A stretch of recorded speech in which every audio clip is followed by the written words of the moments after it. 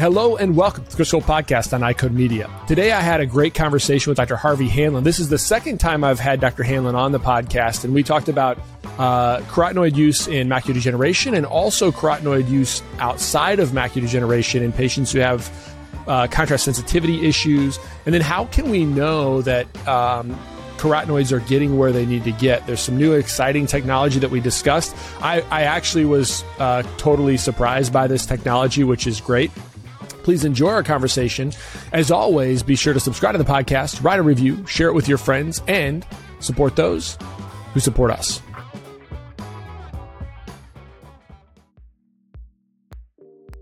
The most common questions I get include, what ophthalmological codes or evaluation and management codes should I use? What ICD-10 codes do I need to bill with this CPT code? What CPT codes can be billed together and what can't? And my favorite, how do I manage a patient who has diabetes who comes in for a quote-unquote routine eye exam? These questions really highlight the confusion and uncertainty that serves as a daunting hurdle for providers, makes it more challenging for them to care for their patients and provide those patients with the best opportunity for a lifetime of ocular health and clear vision. That's why we built iCode Education for this specific purpose. Our mission is to provide optometrists with resources to help you understand disease states, revenue cycles, and billing and coding so that you can put that on autopilot and truly care for your patients. Check out iCodeEducation.com. That's EYECODE education.com. We've developed a premier billing and coding bundle that includes all of our billing and coding resources in one place. We also have a 10% discount code just for listeners of this podcast. Enter the coupon code EYECODEMEDIA22 at checkout. We'd love to work with you. Check out iCodeEducation.com.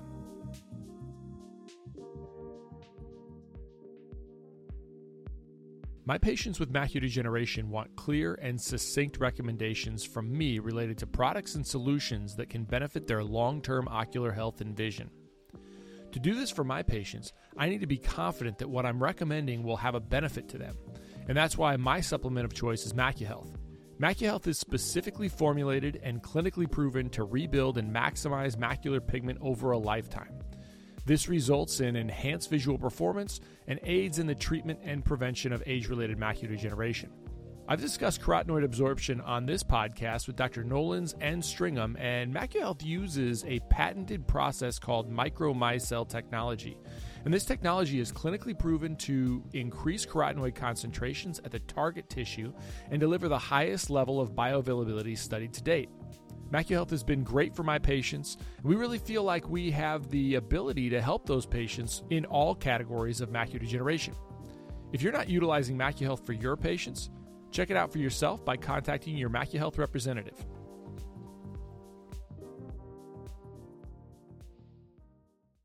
So Harvey, thanks for coming on today. I really appreciate you doing that. And what I had originally asked for, although I think it's kind of a bigger topic, I had originally asked because I hadn't talked about macular degeneration on the podcast specifically for quite a while. And so I want to start there, but I also want to start talking about, carotenoids,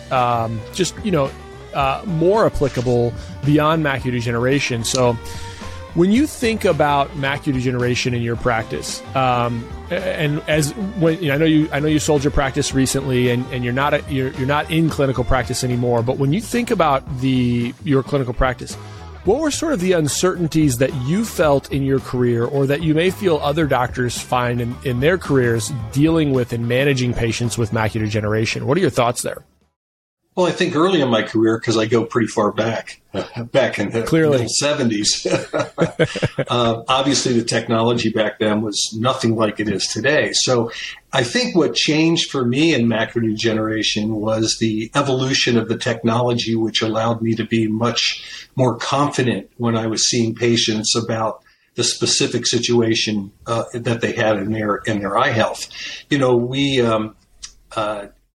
always thought that our slit lamp was our best instrument. I always learned that my OCT turned out to be my best instrument because it told me a whole lot. Between that and my Optos, I felt very comfortable. So that, I think the change for me was being able to feel confident in the identification of the disease process and what was going on after we dealt with the typical history, which is really critical and a potential risk for the patient. Yeah, and I think that's because once you can show a patient what you're talking about, even when the signs are really subtle, it transitions from the conversation of like, well, I'm seeing some birthday changes inside of your eyes or some aging spots inside of your eyes to being, because you're kind of hedging a little bit, to being able to say, this is what I'm seeing. This is birthday changes, but these are called drusen, or these are RPE disruption. And you can show the patient that. And so it leaves this ambiguity about what you're seeing clinically and also what you can document. There's this other sort of concern I think a lot of us have, or maybe have, is like, this is a really small change. Do I need to worry a patient about this? How far do I go? And so I kind of hedge a little bit.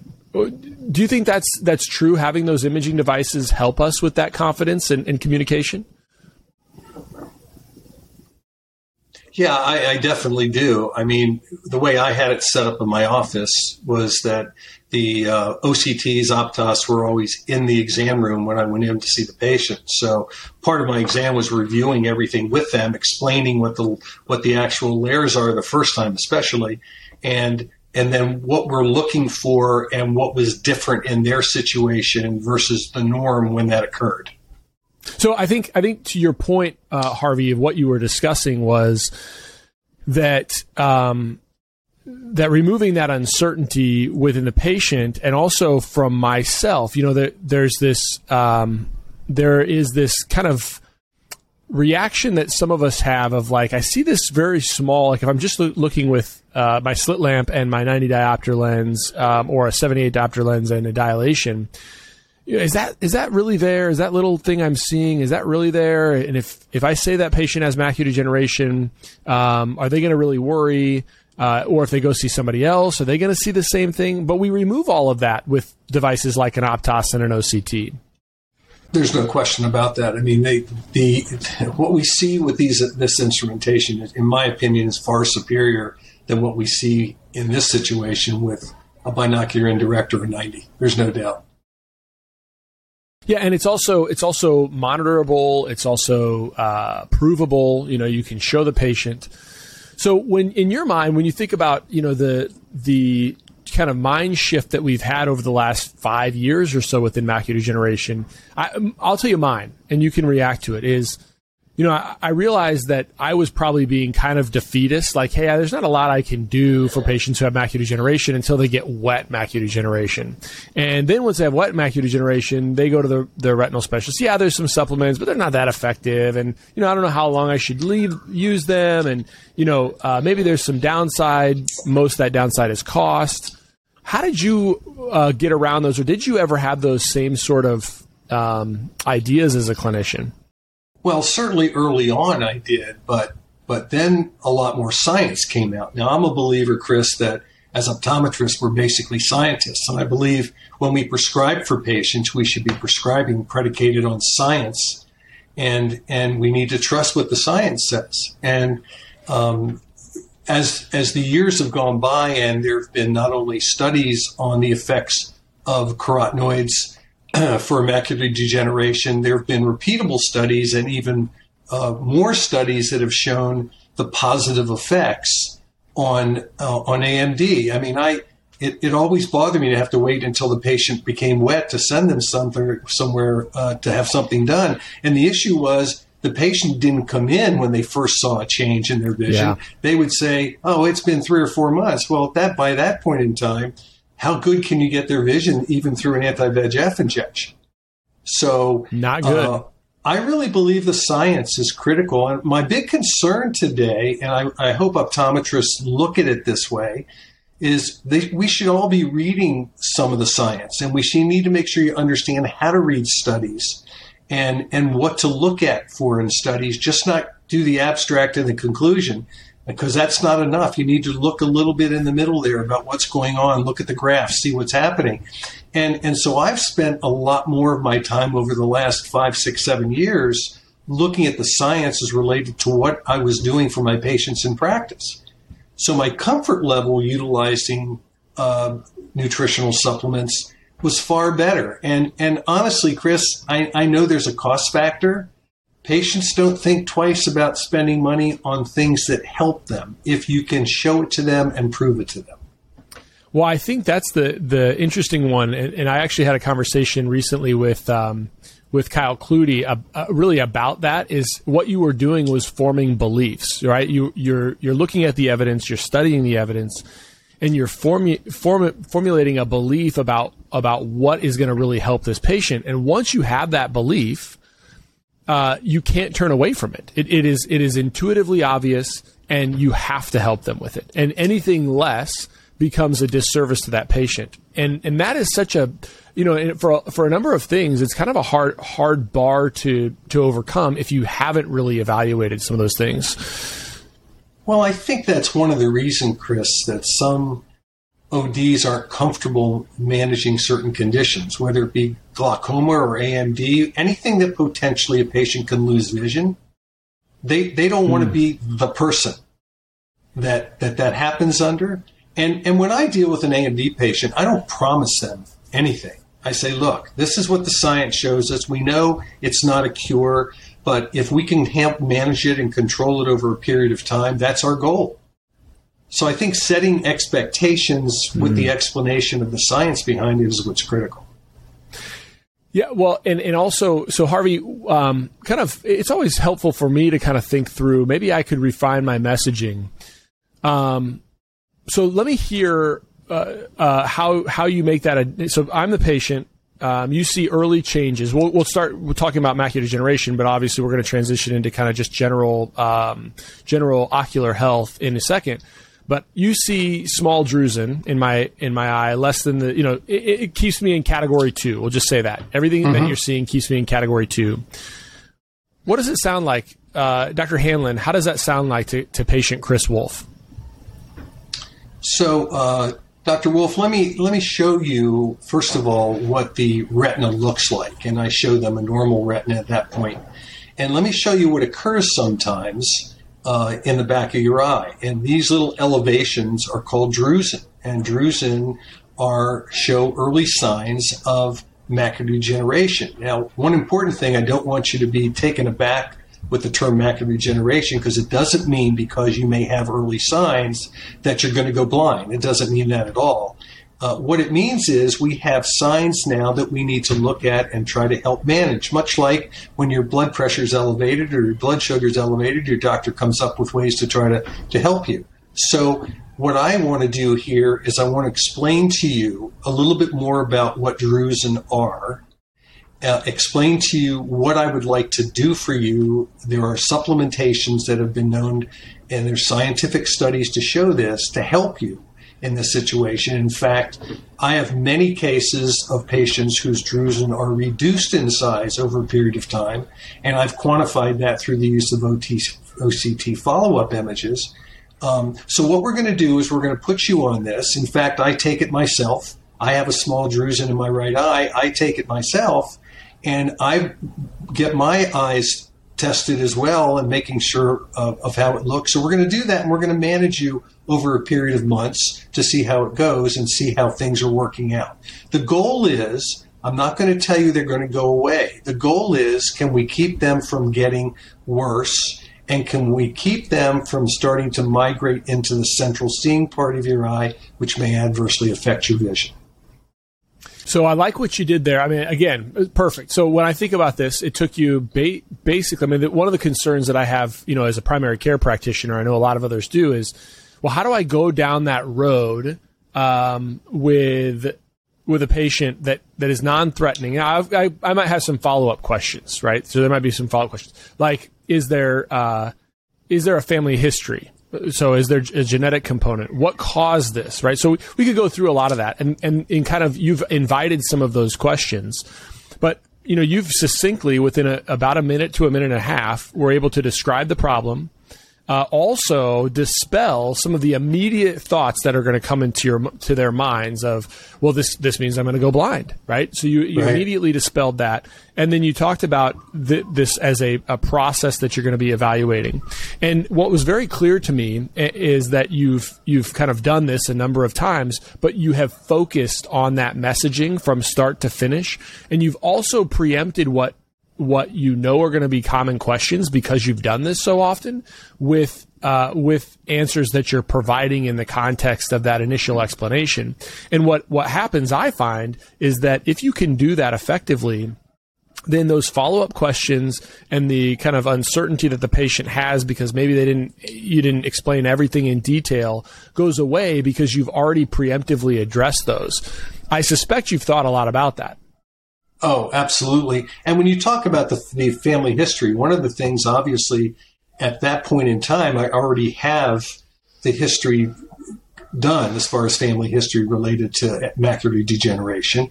And I always talk about, do you have a parent or who in your family, if they say, yeah, there's a history of macular degeneration, who in your family has that? Parent or grandparent obviously greatly increases the risk factor. So we know that's there. And I have to tell you, Chris, one important thing I want to add is that I think one of the problems that docs do when they see follow-up, the same patient as a follow-up, is they don't go back into that question. So here's what happens. Now the patient's a patient of yours for 10 years.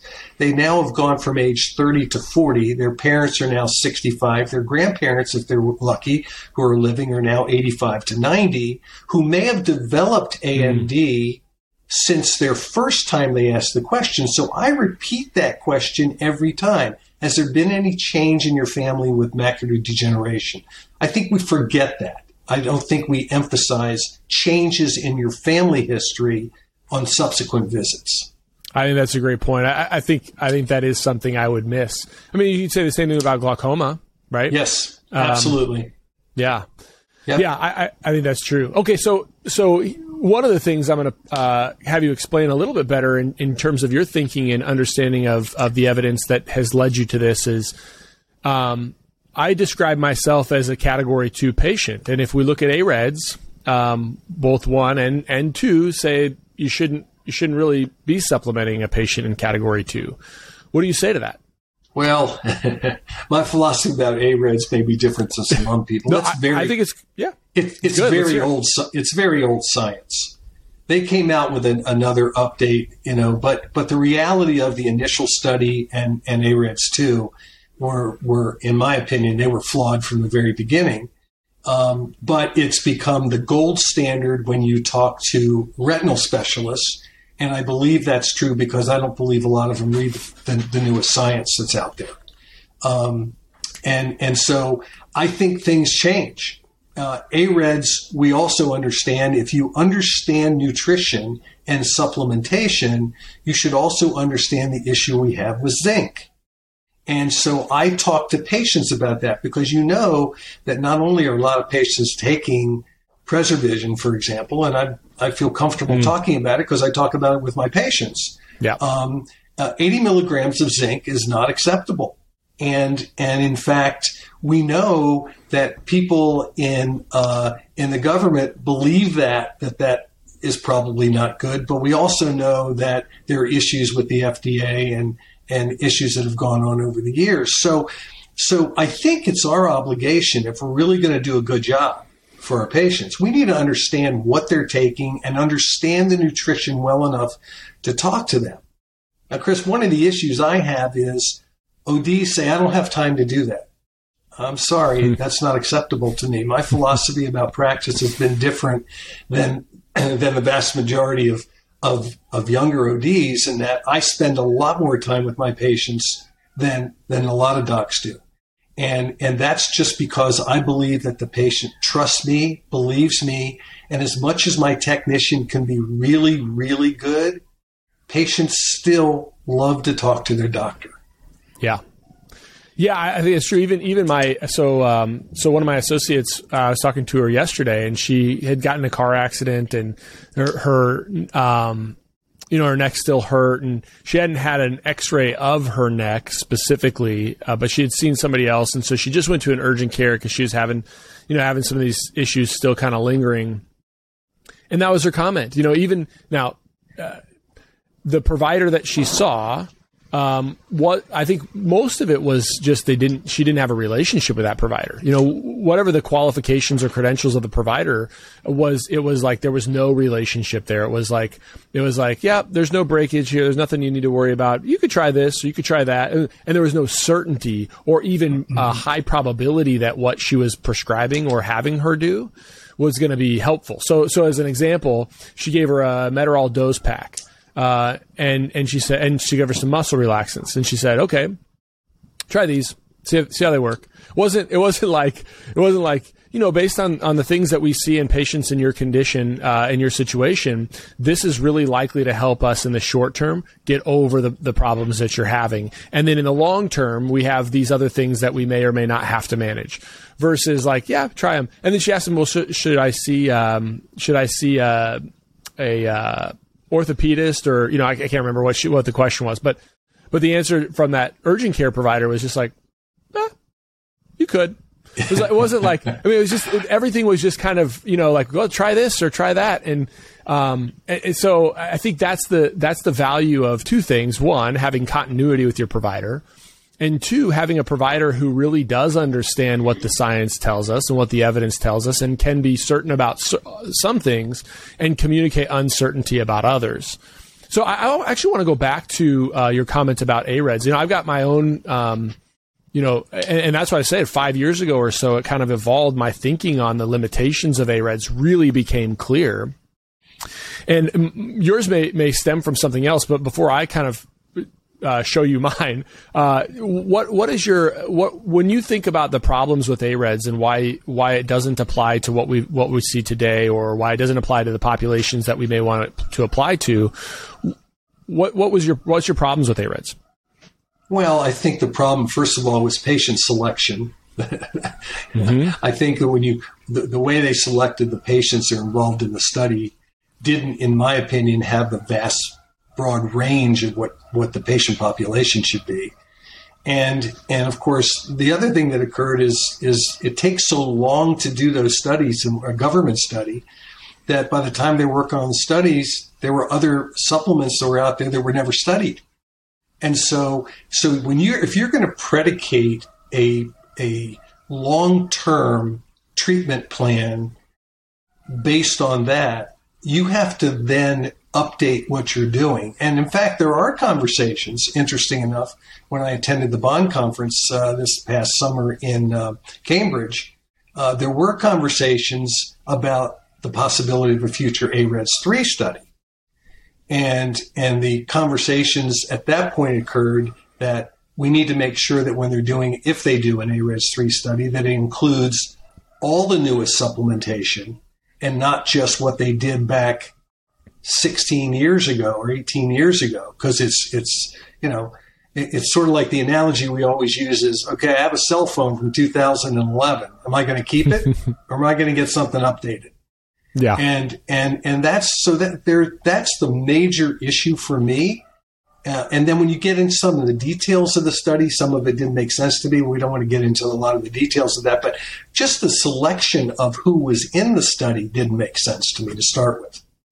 Well, I think, yeah, I would agree with all those. And I think the only other fine point that was really a big one for me, and I'm sure you kind of alluded to it a bit, was just, specifically within macular degeneration, it is a disease that starts so long before we see the damage that's occurring from that. Right. That a 10-year study is never going to be able to encapsulate what's going to happen with patients who have very mild findings, right? Mild ophthalmoscopic findings, or even just, a retina that's not working well. We're never going to be able to encapsulate that and really identify and tease out what's beneficial within that in a study over 10 years by just looking at those things, right? By just looking at drusen size, by just looking at areas of geographic atrophy, by just looking at RPE changes.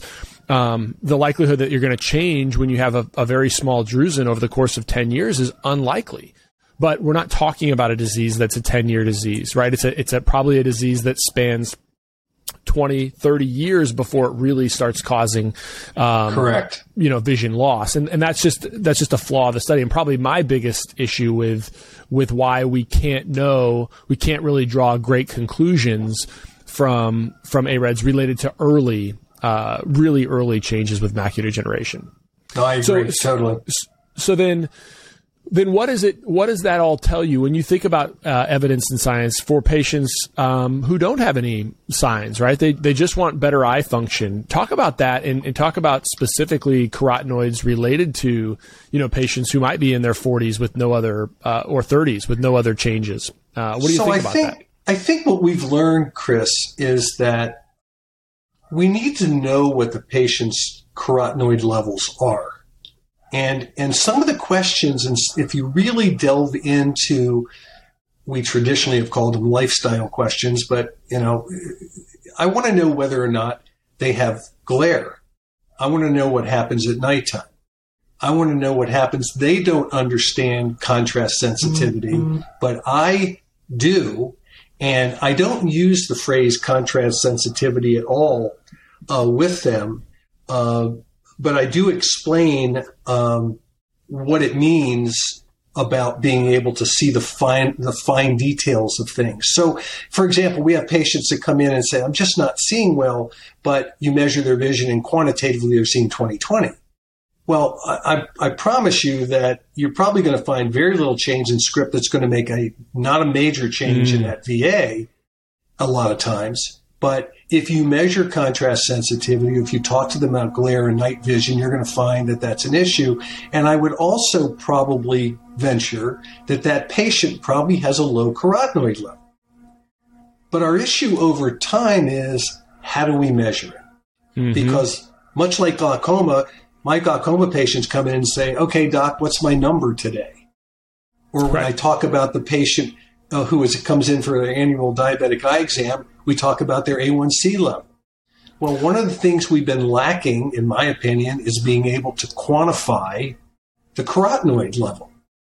And if you can quantify it and explain to the patient what's normal, what's low, what it affects, now you have younger people who want to see better.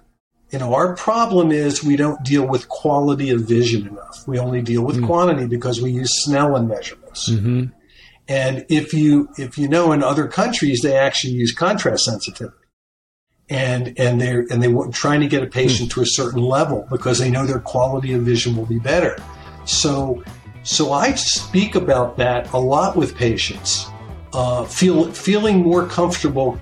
If I was in practice right now, there's some things happening that I think would be very positive for that discussion of how to show a patient what their carotenoid level is.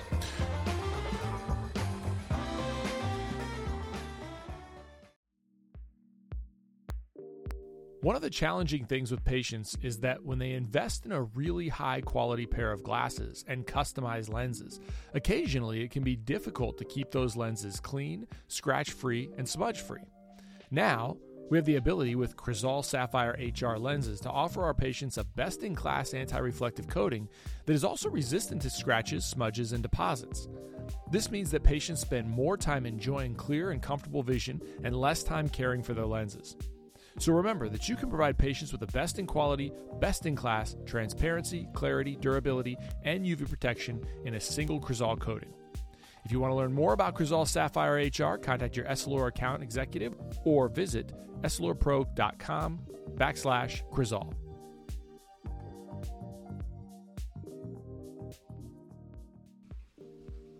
I want to discuss the MyDay toric contact lens for a minute. When I'm reaching for a daily lens for my patients, I need to know that it will be available in parameters that I want and it needs to work. This improves my chair time and my patient satisfaction. The MyDay toric features the same optical lens design features as the most prescribed monthly replacement toric lens on the market. MyDay toric now completely mirrors the Biofinity toric's parameter range. To be clear, if you find the parameter in a Biofinity toric, you can find it in a MyDay toric. This toric lens design is multifaceted to ensure optimal visual acuity, lens stability, fit, and comfort. Its uniform horizontal ISO thickness and wide ballast band quickly orient the lens for better performance and simplified fitting. The MyDay material is CooperVision's softest one-day silicone hydrogel lens, and features Aquaform technology combining a unique balance of high oxygen permeability and natural wettability. The result is a highly breathable lens that keeps our patients' eyes looking clear, white, and healthy. So if you haven't started utilizing MyDay Toric in your practice, I'd encourage you to reach out to your CooperVision representative to get started.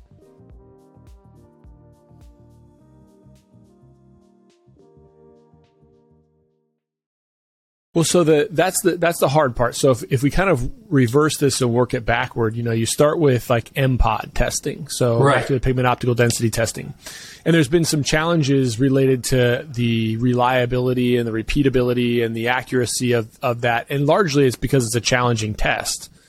So you talk about, all right, well, that would be, maybe from an ocular standpoint, that would be the best way to measure macular carotenoids or macular pigments specifically.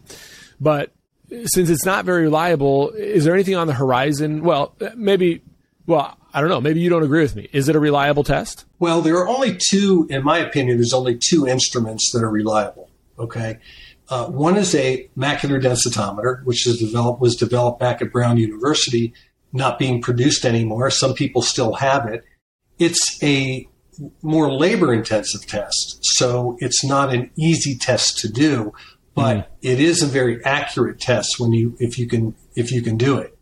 The second one, of course, is the one that's been used over and specifically by Dr. John Nolan in Ireland, and that is the autofluorescence, comparative autofluorescence utilizing the Heidelberg Spectralis. That device is not available in this country, nor do I believe it ever will be, because I don't believe Heidelberg will get an attempt to get it approved by the FDA. So having said that, they're the only two even closely reliable and repeatable instruments, and 99% of the doctors don't have that. So now we have to use a different approach. So then the different approach is either plasma, right? So you actually are checking blood in the office. Sure. Or another way to be able to detect that without those invasive means. And so I think from our profession, even from an ophthalmology standpoint, it'll be really weird to go into most like primary care ophthalmologist's office or primary care optometrist's office and get your blood checked, like do a finger prick. I mean, we could do it, but it's just not it's just not really in the wheelhouse of what we do. No, it's not. So then there's been some other tests that have been around for a few years that kind of detect that carotenoid levels through the skin. Correct. Are there problems with those, or is this the future of what we're going to see? Well, I think it is. In fact, what we know that skin carotenoids correlate very closely with plasma carotenoids. And we also know that skin carotenoids align very closely with macular carotenoids. And those studies have been done and they're out there. And so if you can then do a skin level carotenoid, and you can manage the patient based on that, we know that if that number goes up utilizing supplementation, that there is an extreme likelihood, probably almost 100%, that the macular carotenoids have gone up. And how do you verify that? So, and by the way, I verify patients on supplementation by an improved contrast sensitivity test that I did in my office. Now, a lot of docs don't use it. But when I get a patient that goes from 0.8 to 0.6 to 0.4 on their contrast test, I know their carotenoid level is getting better and their contrast sensitivity is improving. Now, let's go back to the skin carotenoids. We know right now out there is a hand scanner. It's called the S2 by Pharmanex. And the hand scanner is a very good scanner. The one issue I found with the hand scanner, there's actually two issues. One is it's repeatable if you put your hand exactly right on the scanner.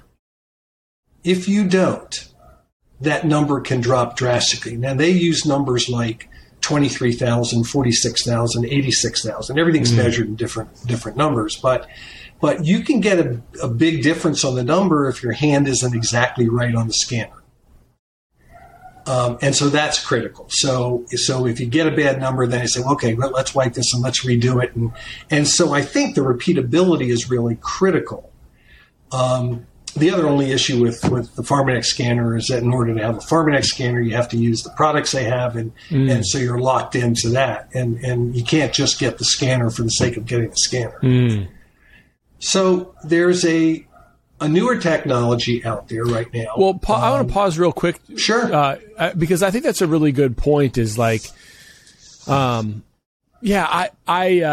have never really looked into that seriously in my practice because of that exact same reason. Really, I mean, like if I have to use one thing, and I'm not really allowed to almost use any other supplementation to check whether or not this is the best thing or not the best thing. Because the reality is right now, I mean, I'll just be honest. We've used in our practice, we've used MacuHealth for a number of years. And I'd love a really easy way to say, oh, well, this is what I'm seeing in my patients. These numbers I think should be better. Maybe I'm going to use another supplement. You know what I mean? And, sure. And maybe I'm going to check another supplement that to see, or somebody comes in and they're on MacuHealth, and I say how are things going, and they say good. And I see progression inside their eyes. I can't really know if they're. I'm not saying they're telling me the truth on purpose, but if I can get them a reliable number, and they say no, just like with glaucoma, yeah, doc, I'm using this drop every single night religiously. That's different than a patient that comes in, their pressure's not controlled, and they're say, yeah, I use the drop. Are you sure you're using the drop? Well, I do miss it probably 5 nights a week. I mean, so it immediately becomes another source of conversation, first of all.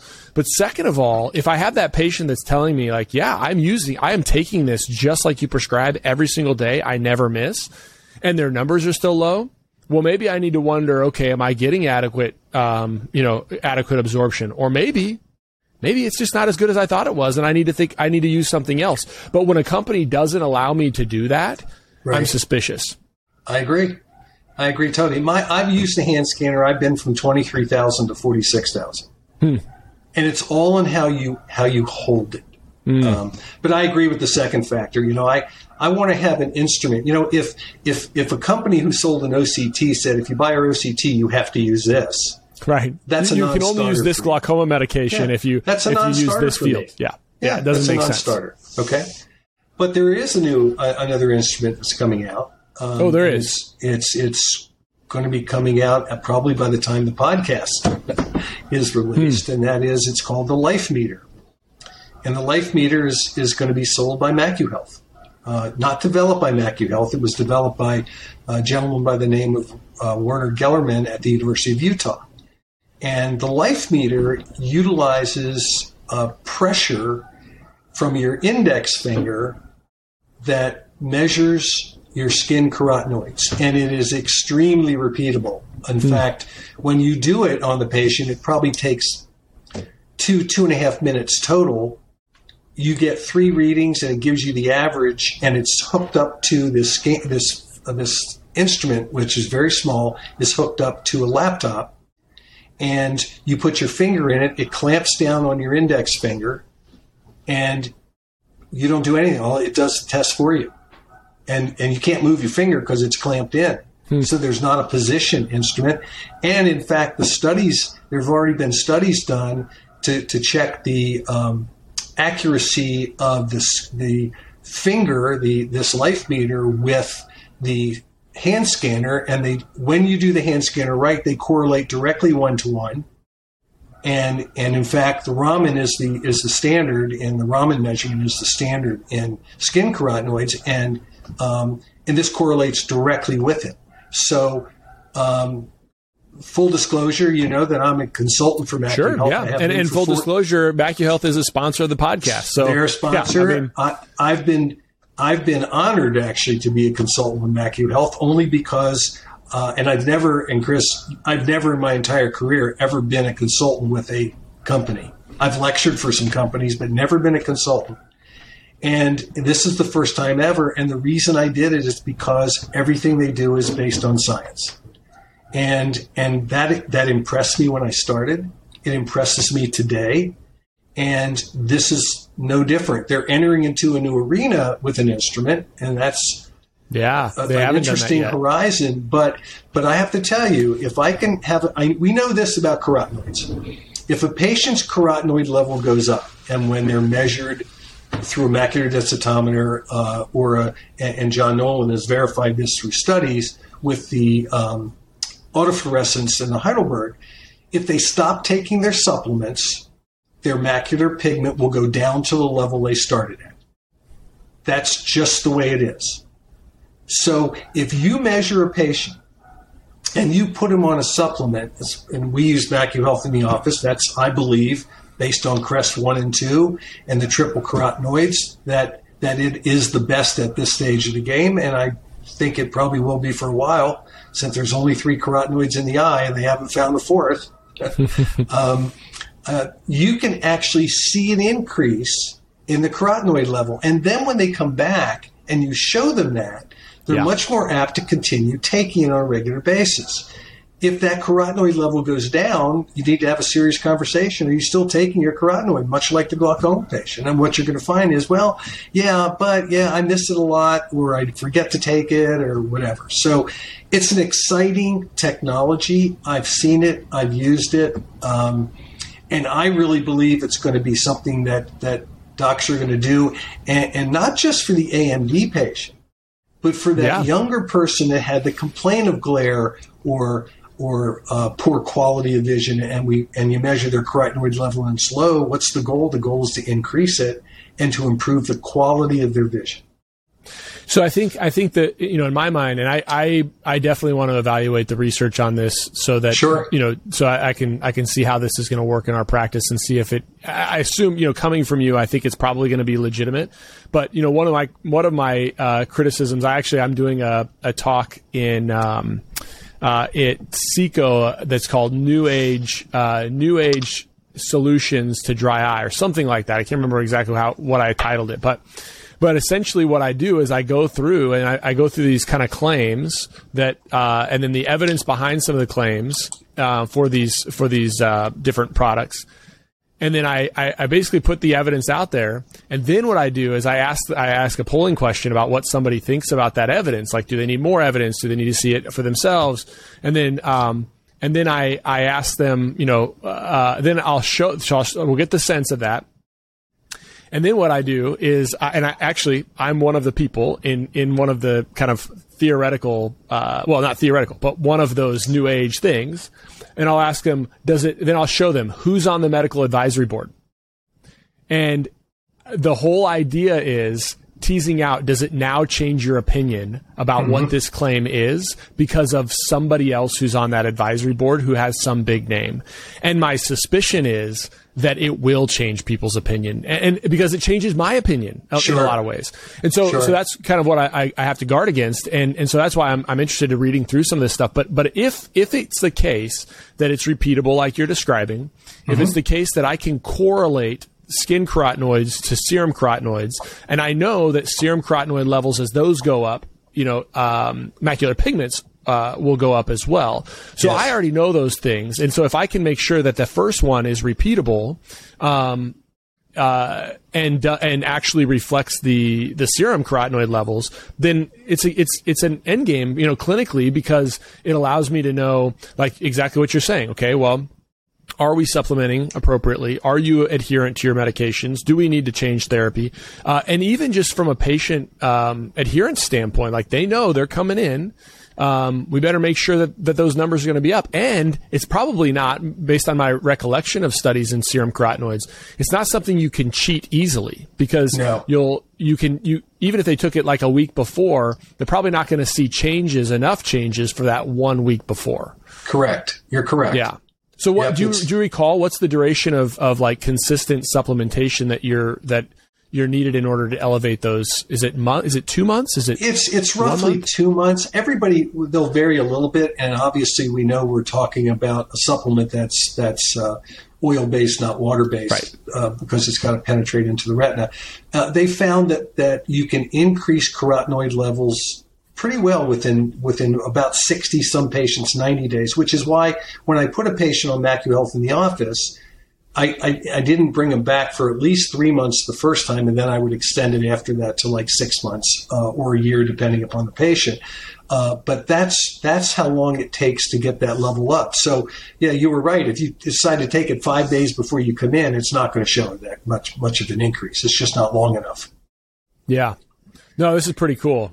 Yeah, we're actually going to be presenting this, just so you know. We're going to be presenting it at the Vision Source meeting. You are? We are. We actually have an hour that we're presenting it with Dr. Nolan's coming over from Ireland, Dr. Jim Stringham, who's the Chief Scientific Officer from MacuHealth, and I are going to be presenting the Life Meter, the studies behind it, the correlation of the three, the macular pigment, serum plasma, and skin carotenoids. I'm going to explain how it works, going to explain everything regarding ROI on the instrumentation, the whole thing. So it's something. That's this month. That's this month when I get to see you in 2 weeks. No, this is at the exchange in April. Okay. All right. Yes. Well, what we'll have to do for sure is we're going to have to just do a roundtable discussion on this podcast with it. Absolutely. Since everybody's going to be there. Maybe even we do it over a cocktail. We don't normally drink, but we'll make an exception for you. Okay. Awesome. Well, I wouldn't make you do that. You could do like a Diet Coke or something. I actually don't believe that. As John is from Ireland, I don't believe he doesn't drink. Trust me, I was in Ireland this summer. It's a lot of fun. Awesome. Well, listen, Harvey, I'm gonna. This isn't where I completely anticipate, but you've got my interest for sure. Yeah. I can't wait to see you in a couple weeks. And anybody wants to reach out to you, let them know where they can reach out to you. Sure. Thanks for, in general, thanks for all the stuff you've done for our profession and the things that you continue to do for our profession. You've been a mentor to me over the years, and I really appreciate it. And I can't practice the way I practice without guys like you and you specifically. I appreciate that. My career has changed. It used to be political, and now it's gotten more scientific, which has really been fun. I'm enjoying this later on in my career. But you can reach out to me. My email address is hhanlon@comcast.net. I also am more than willing to speak to anybody on my cell. It's 814-880-5850. I love talking to ODs. I love having ODs become progressive and successful, and just have loved the profession my entire life. So it's been special for me. And obviously, Chris, it's been special getting to know you. And we did a podcast a few years ago, which was really enjoyable. And I'm really happy to be back.